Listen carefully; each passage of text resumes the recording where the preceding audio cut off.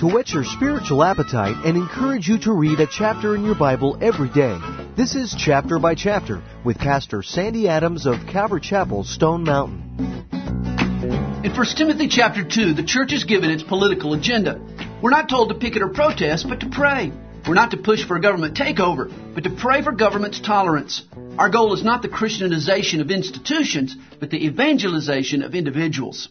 God wants all men saved, and it's our job to point men to God's only authorized middleman. His name is Jesus Christ. Human beings come in two varieties, male and female. A lady in the Lord can dress mod, but needs to be modest. She should seek to impress society, not with her figure, but with her faith. In the church and family, the man is to be the leader, and the woman the supporter. Men and women are equal in righteousness, but different in roles. These roles were not just applicable to the culture of the first century church, but they remain normative for the church today.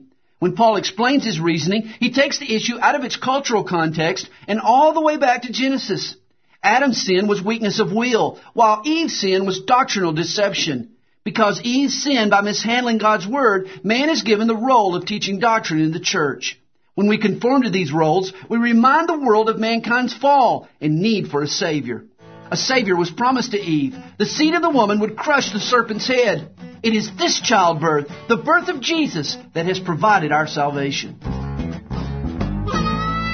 This is Chapter by Chapter, and each day at this time, Pastor Sandy Adams will summarize for you a chapter in God's Word. For a complete tape study of today's chapter, you can call us at 8777-BY-CHAP.